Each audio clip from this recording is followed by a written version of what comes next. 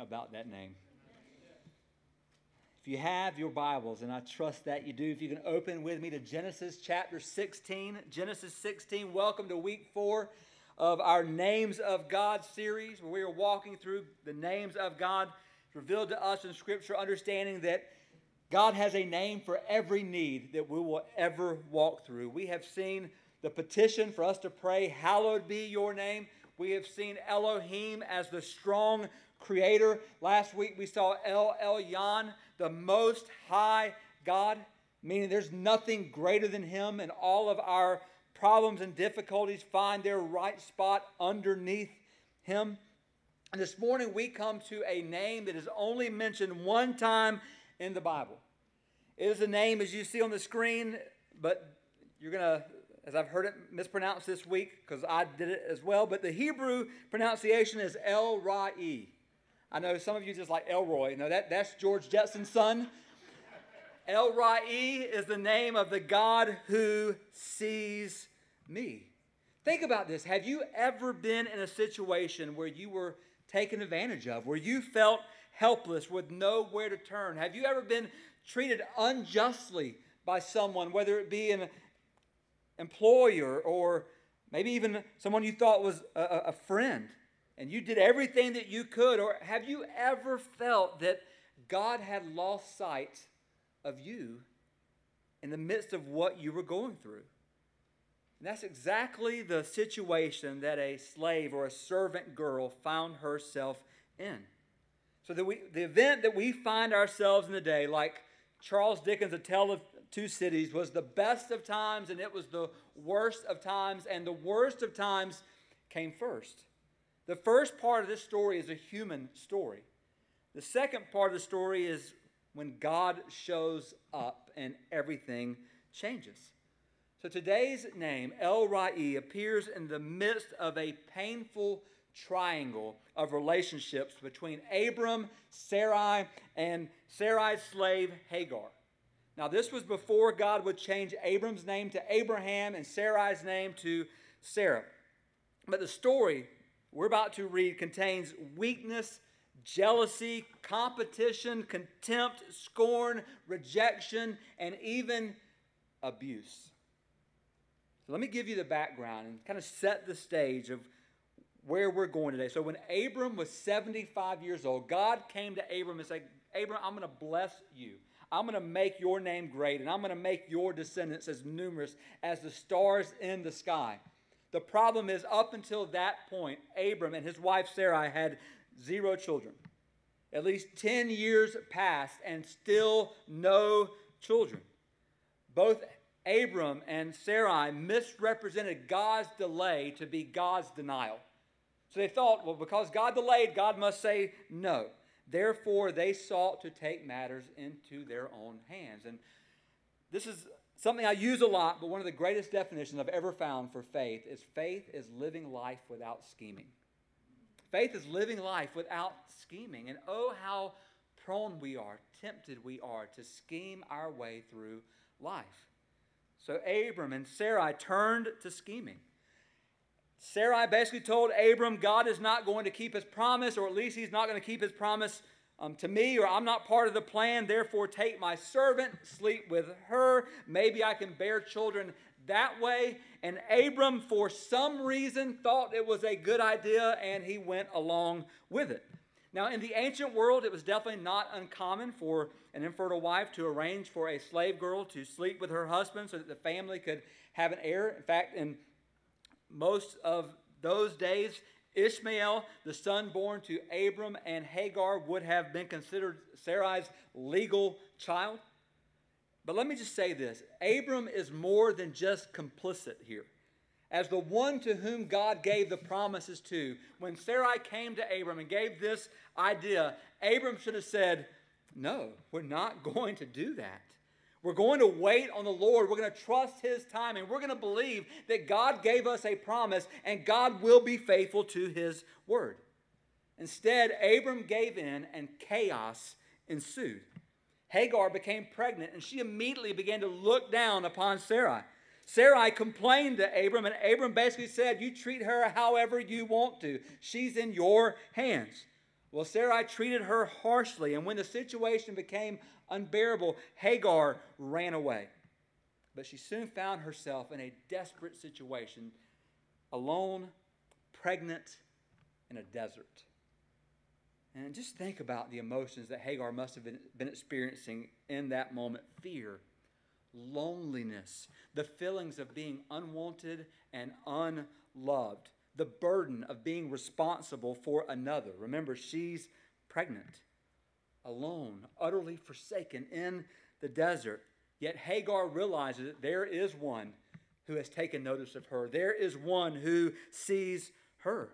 And don't we all find ourselves at one time or another, as Brother Curtis just mentioned, in desperate situations? Now, even if our circumstances aren't always desperate, they can be difficult and they can be disorienting. And we can feel as if there's no hope. And even in times of hopelessness, we can be assured that El Rai sees us. He sees us. Therefore, there is hope for us.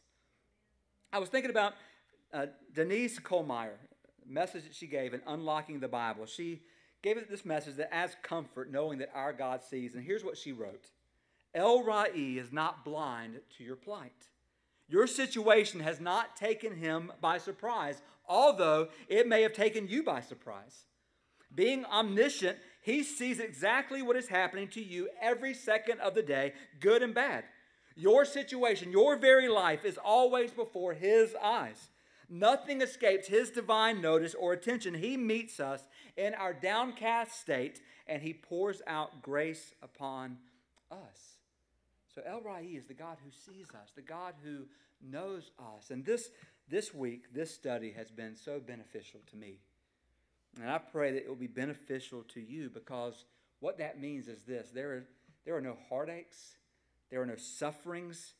There are no troubles or circumstances that El Rai doesn't know and care about. He sees you right now. We can say his eye is on the sparrow. Therefore, we know he watches us. He watches us. So let's dive into this text and behold the God who sees me and the God who sees you. If you're able, I'm going to ask you to stand as we honor God's word. We'll also have the verses on the screen. We're going to read all of Genesis 16, so 1 through 16. So let's read it together. It says, Now Sarai, Abram's wife, had borne him no children. She had a female Egyptian servant whose name was Hagar. And Sarai said to Abram, Behold, now the Lord has prevented me from bearing children. Go into my servant. It may be that I shall obtain children by her. And Abram listened to the voice of Sarai. So after Abram had lived 10 years in the land of Canaan, Sarai, Abram's wife, took Hagar the Egyptian, her servant, and gave her to Abram, her husband, as a wife. And he went into Hagar, and she conceived. And when she saw that she had conceived, she looked with contempt on her mistress. And Sarai said to Abram, May the wrong done to me be on you. I gave my servant to your embrace, and when she saw that she had conceived, she looked on me with contempt. So just in case you don't understand what that means, basically, Sarah looked at Abram and said, This is all your fault. It's kind of what that means. So may the Lord judge between you and me. Verse 6, Now Abram said to Sarai, Behold, your servant is in your power. Do to her as you please. Then Sarai dealt harshly with her, and she fled from her. The angel of the Lord found her by a spring of water in the wilderness, the spring on the way to shore. And he said, Hagar, servant of Sarai, where have you come from and where are you going? She said, I am fleeing from my mistress, Sarai. The angel of the Lord said to her, Return to your mistress and submit to her. The angel of the Lord said to her, I will surely multiply your offspring so that they cannot be numbered for multitude. And the angel of the Lord said to her, Behold, you are pregnant and shall bear a son. You shall call his name Ishmael, because the Lord has listened to your affliction. He shall be a wild donkey of a man, his hand against everyone and everyone's hand against him, and he shall dwell over against all his kinsmen. So she called the name of the Lord who spoke to her, You are a God of seeing. For she said, Truly here I have seen him who looks after me. Therefore the well was called Ber Lahai Rai. It lies between Kadesh and Bered.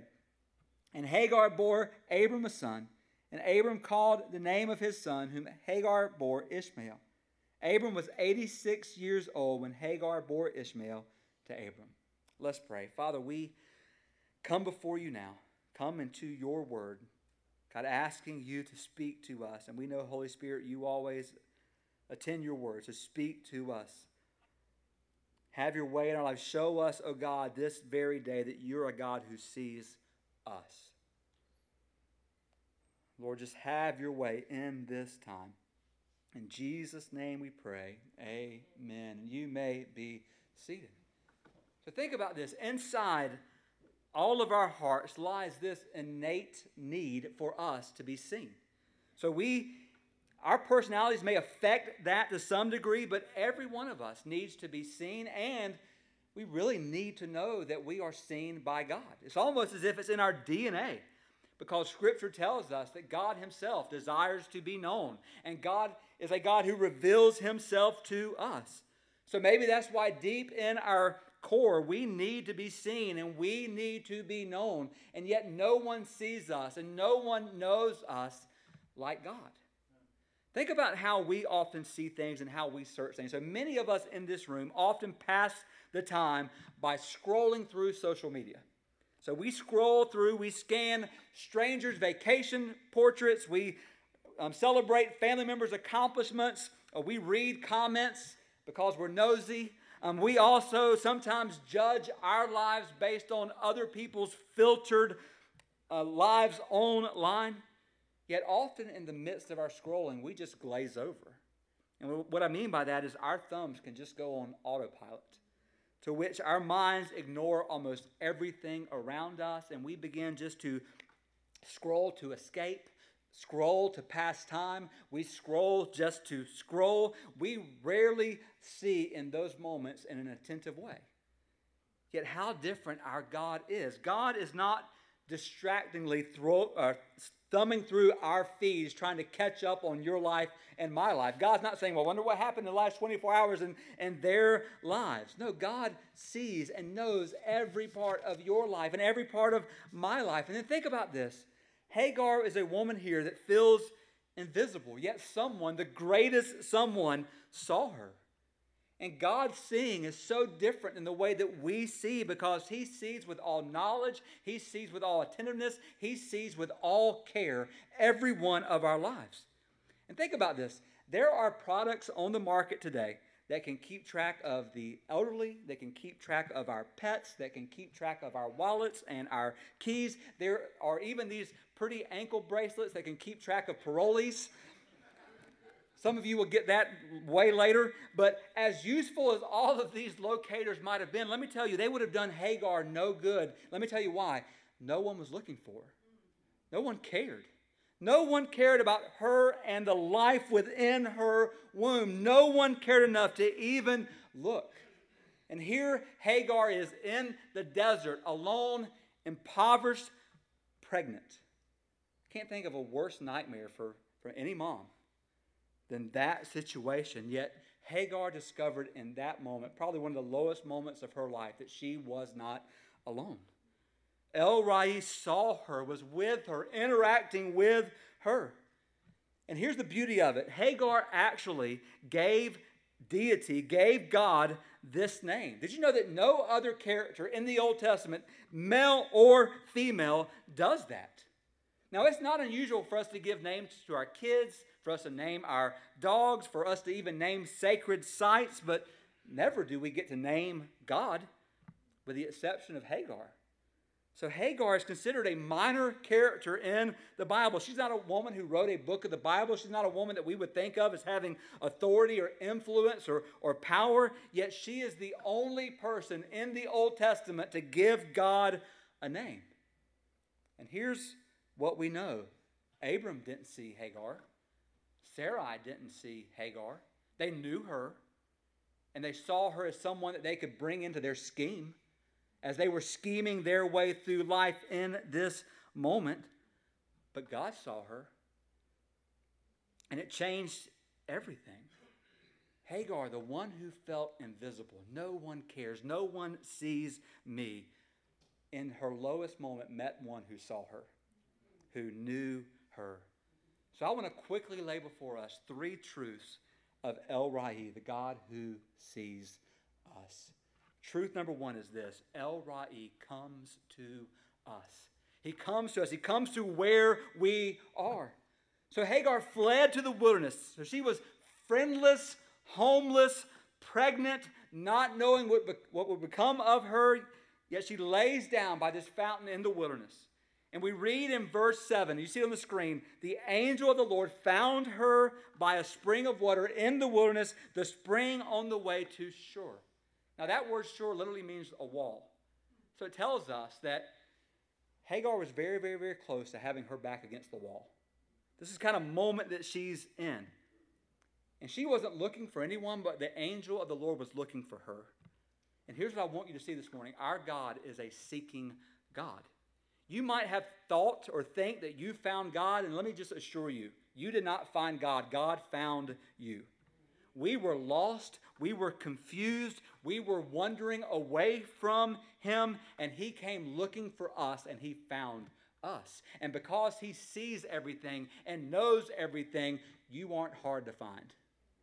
I'm not hard to find. Listen, if you know Jesus as Savior, understand you didn't think, I need a little help in my life, therefore I'm going to make Jesus Savior. No, Jesus did not come to seek and save those who needed a little help in their lives. He came to seek and save those who were lost. Those who were lost. The problem is, in our sinful pride, we don't like to admit we were lost. We don't like to admit there was a time that we were lost and could not help ourselves. We need to own up to that fact. And I would even say this: there are Christians in this room, maybe watching online, that today you're lost.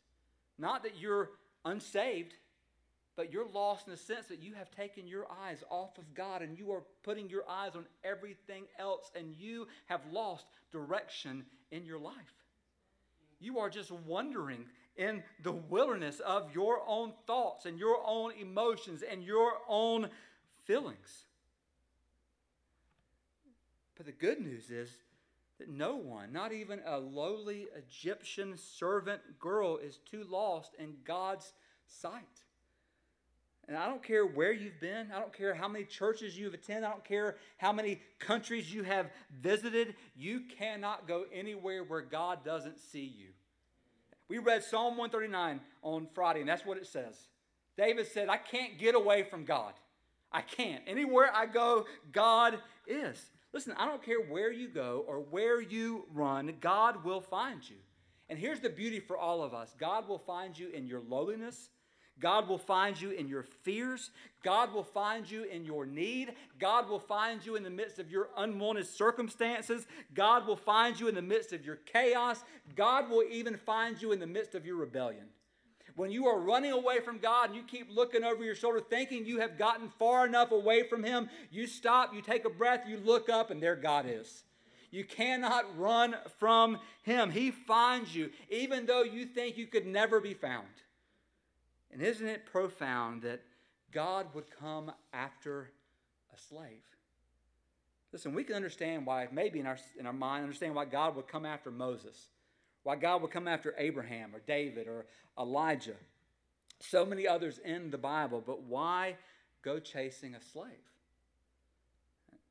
And in one sense, this woman must be way more important than we think she is.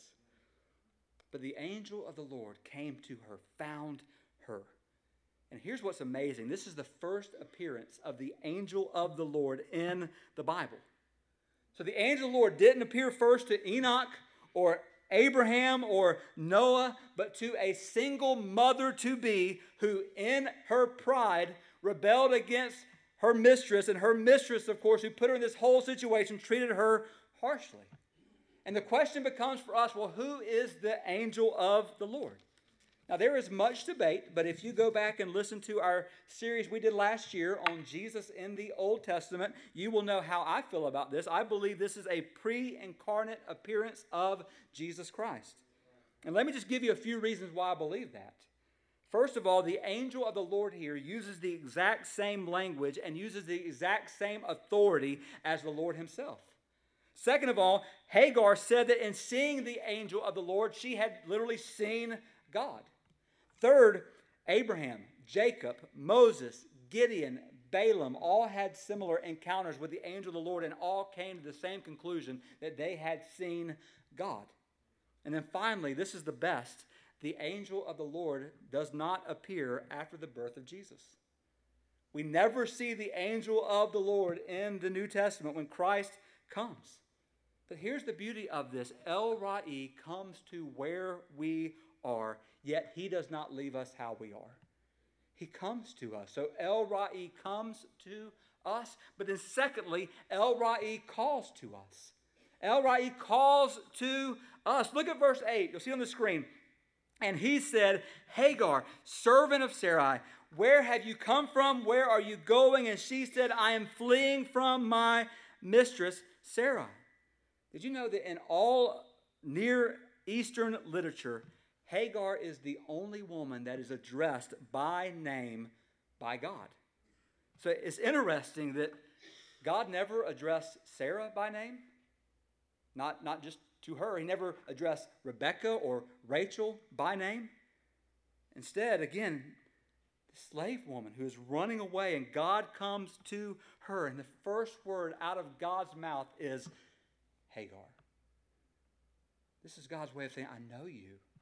I can call you by your name. When no one else cared enough to show Hagar any decency, God did. God did. And just think about these questions that he asked her. Two questions, which I think the questions he's asking us today. Where have you come from and where are you going? Where have you come from and where are you going? Think about those questions. Hagar, what are you doing here? Knowing what you know, having experienced what you have experienced, Hagar, what are you doing in the desert? How did you get to this dry place? Hagar, are you meant to live in a desert like this? Hagar, is this where you belong? And then he asks, where are you going? Where are you going? Now, most people believe, and I do as well, that she was likely returning to Egypt. Egypt was a place of false worship. It was a place of self-reliance and sufficiency, and she was running back to that place. In fact, think about this. Every time the Israelites, after being delivered from Egypt, every time things went wrong and their wilderness wandering, when things get wrong, where do they want to go back to? Let's go back to Egypt. Things were better there. Let's go back there again and again and again. But think about that question. Where are you going? And the angel delivers this message. I want you to go back to what you were running from and submit to it. Follow with me here because that doesn't make sense. What a scary message that is. If I was scared enough to run away from it in the first place, what do you think, or why would you think I have courage enough to go back to it? God, I ran from that. Why are you sending me back? And the beauty here is that following God not only requires U-turns, we're required by God to repent. We're required by God to turn from our sin and from our trusting in ourselves and turn to Him. But in His grace, God also allows us to make U-turns. There are times in my life, I won't speak for you, there are times in my life where I'm sitting here beating my head against the wall for the 157th time, and God thankfully, graciously whispers in my ear, turn around.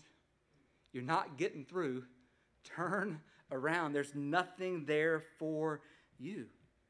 And what God is telling Hagar in this moment, and I believe some in this room, you can't spend the rest of your life running away from things that make you uncomfortable. I believe with all my heart that I'm speaking to someone, maybe a few this morning, who have spent your life running from everything that got uncomfortable. As soon as a job got hard, as soon as the situation got tough, as soon as a relationship got tough, you took off running. As soon as conflict happened, you have been running your whole life. And the takeaway phrase for you today is this: stop running. Stop running. Listen, if I stop here and don't preach another word, your word today from the Lord is this: stop running. Stop running from Him. You've gone far enough. There's nothing in the desert for you. If you keep running, you'll never experience what God has for you. Stop running. I think of the words of Moses to the Israelites, stand still and see the salvation of the Lord. Or return to that task. Return to the command that God gave you. Return to that purpose. There are people that I talk to as a pastor, and they begin to say things like, I just don't feel God's presence anymore, and I just feel like I'm so far away from Him, and I feel this and I feel that. And oftentimes I ask them, when was the last time God told you to do something, and how did you respond? And many times it's been a long time. Well, how long has it been? Well, 6 months, or 6 years, 16 years. What did God ask you to do? And God asked me to do this, and what did you do? I said no. And you're wondering why you don't feel His presence? Why you don't feel His peace? Listen, God doesn't give you His peace if you choose not to go His way. God doesn't say you can do whatever you want to do and I'm going to give you everything you want. That's not the message of God. The message of God is this: you can't forsake me and get my presence too. That's the message. And we don't want to hear that, but that is the message. You can't forsake God and still have His presence. You can't forsake God and still get His peace. You can't walk away. So the answer is this: go back to the last thing God told you to do. Go back to the last thing God told you to do. And here's a crazy idea. Do it. Do it. You're like, well, I just can't. Then you can live in the borderlands. You can live in the desert. That's not where God would have you be. That's not where God would have you to dwell. He has a better plan for you than that. Listen, even in Hagar's loneliness and distress, she found out she wasn't alone. The all-present God saw her, called her by name, led her, but He led her back. And He said, you're going to go back there and you're going to submit yourself to it, even though you don't like it. Even though you don't like the way it makes you feel, you're going to submit yourself to mistreatment because it's going to make you trust me and want me more. That doesn't sound good. That doesn't sound great at all, but that is the way of God. And this was important to Hagar because this would not be the last time that she found herself in the desert. So El Roi comes to us. El Roi calls to us. And then number 3, El Roi comforts us. He comforts us. Look at verse 11. You'll see on the screen. The angel of the Lord said, behold, you are pregnant and shall bear a son. You shall call his name Ishmael, because the Lord has listened to your affliction. So as God declares here Hagar's future, we can get a glimpse of our future. And what does that mean? That means there's 3 things that we can take away. First of all, God is going to be with us. God is going to be with us. If Hagar had any misgivings at all about the Lord seeing her, those misgivings are gone. She was probably in a place where she had cried out to God, going, God, if you are real, if you exist, can you please just show yourself to me? And God showed Himself in a way that she could never imagine. God said, I have found you. And you are mine. God is going to be with us, but also God is going to be honest with us. Look at verse 12. Listen to verse 12. Speaking about her son, he shall be a wild donkey of a man. I won't give you the Micah International version of that. But his hand against everyone and everyone's hand against him. And he shall dwell over against all his kinsmen. Listen, if you read the Bible, and it's a good thing for you to read the Bible, you're going to know that God is going to be honest with you. In fact, if you don't want to hear the truth, then stay away from the Bible, because John 17, Jesus says, your word is truth. We're going to hear truth. God is going to be honest with us, even if we don't want honesty. But God is truth. But then third, God will command us. Think about the way that God commanded Hagar here. Go back, return, submit. And then God even says this, you don't even get to name your child. I'm going to name your child for you. Your child's going to be named Ishmael. But the beautiful thing is here, the name Ishmael means God hears. Follow with me here. The reason God gave Ishmael his name is so that every time Hagar used that name, and she probably used it a lot. Think about this. She's raising a donkey. She's raising a donkey of a son. And so she probably used his name a lot. But every time she used his name, she was reminded something about God, that God hears her. God hears her. You know what Hagar would say to us? You might say that God doesn't hear you, but he hears me. He hears me. He hears me. Now let me tell you this, brothers and sisters, today, God hears you. He hears you. The angel of the Lord showed up in a bad situation, but the saga of Hagar doesn't end here. In fact, flip over to Genesis chapter 21. I want to show you something. Genesis 21 gives us the conclusion of the story.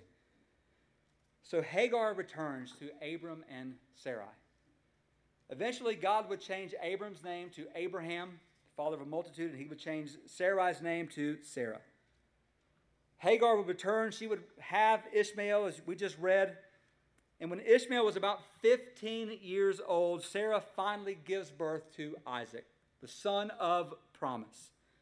Then there was trouble because Sarah saw Ishmael making fun of her baby. And Mama Bear wasn't happy. Mama Bear's like, not in my home, not in this house. You ain't doing that here. So Sarah demanded that Abraham give Hagar her marching papers. Like, give her her eviction notice. She is out.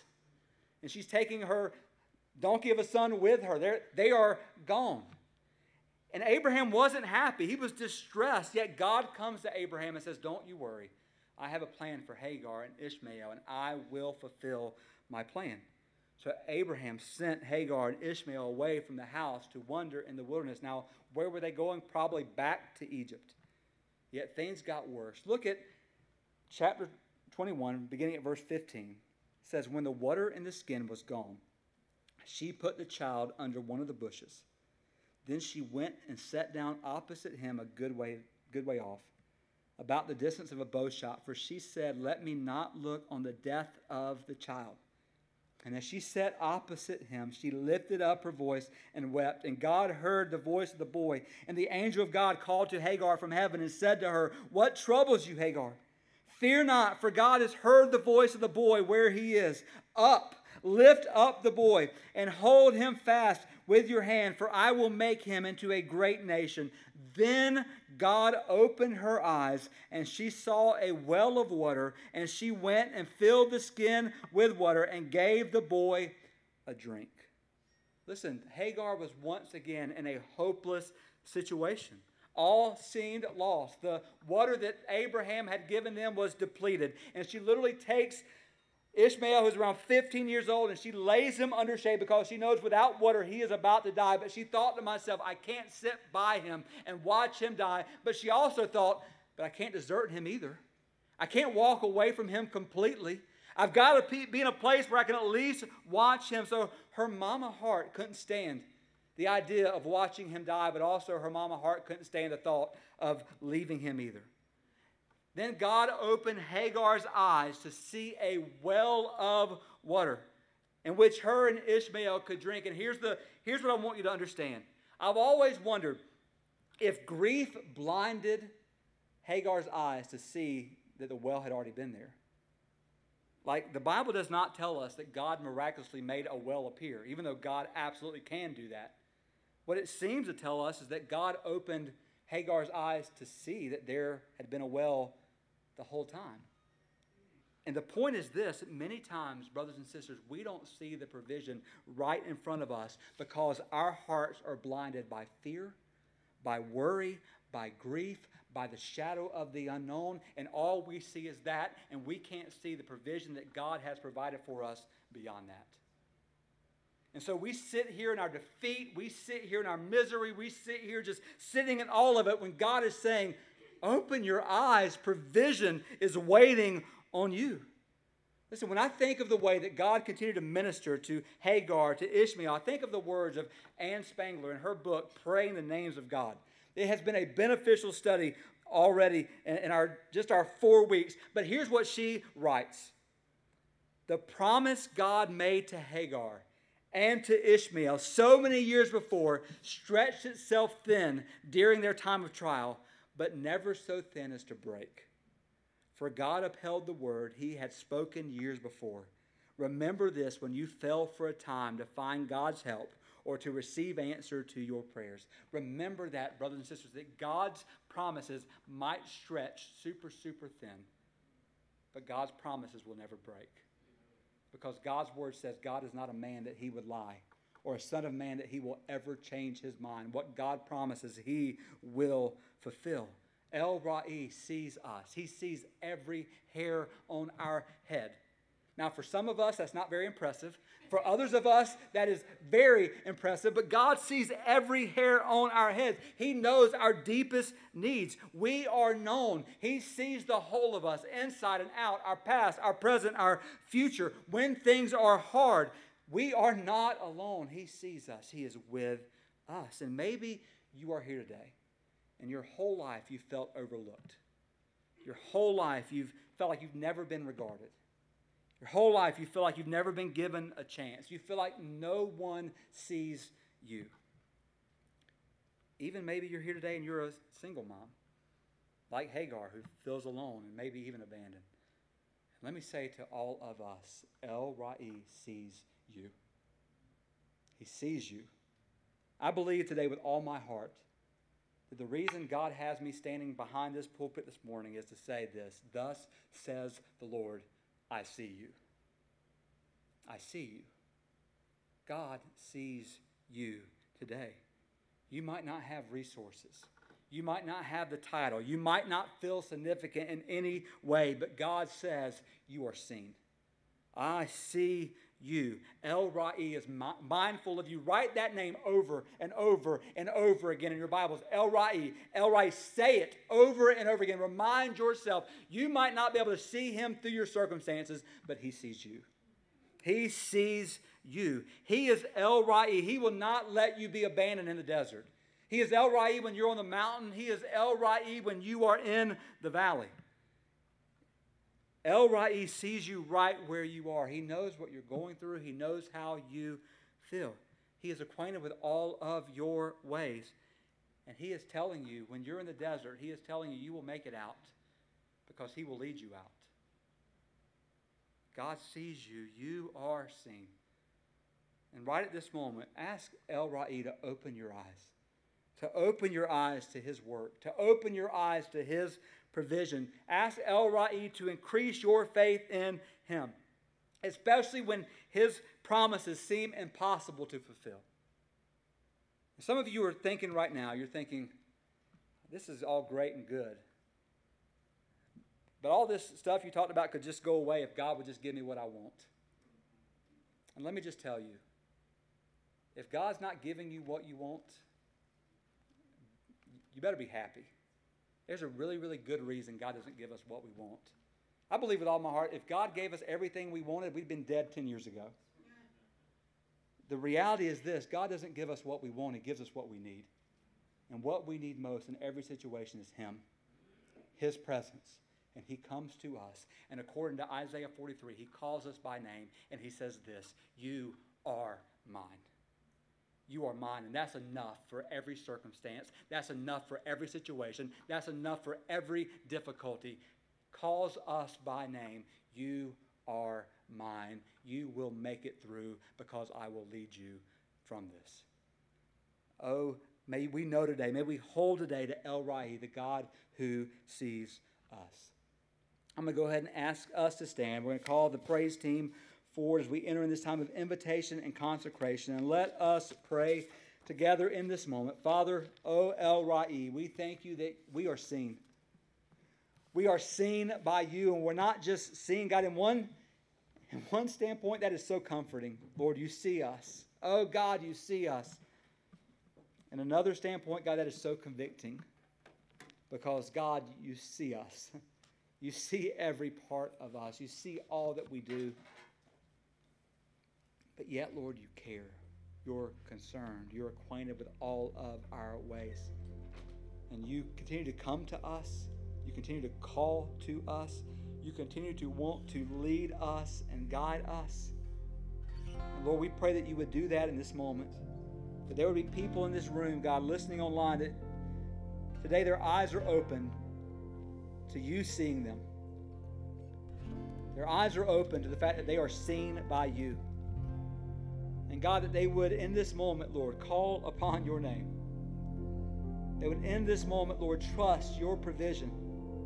trust what you're doing. Trust that, Lord, you will not leave them alone in the desert, even though you might be calling them back to a certain situation, a certain command that you gave them that they didn't want to do.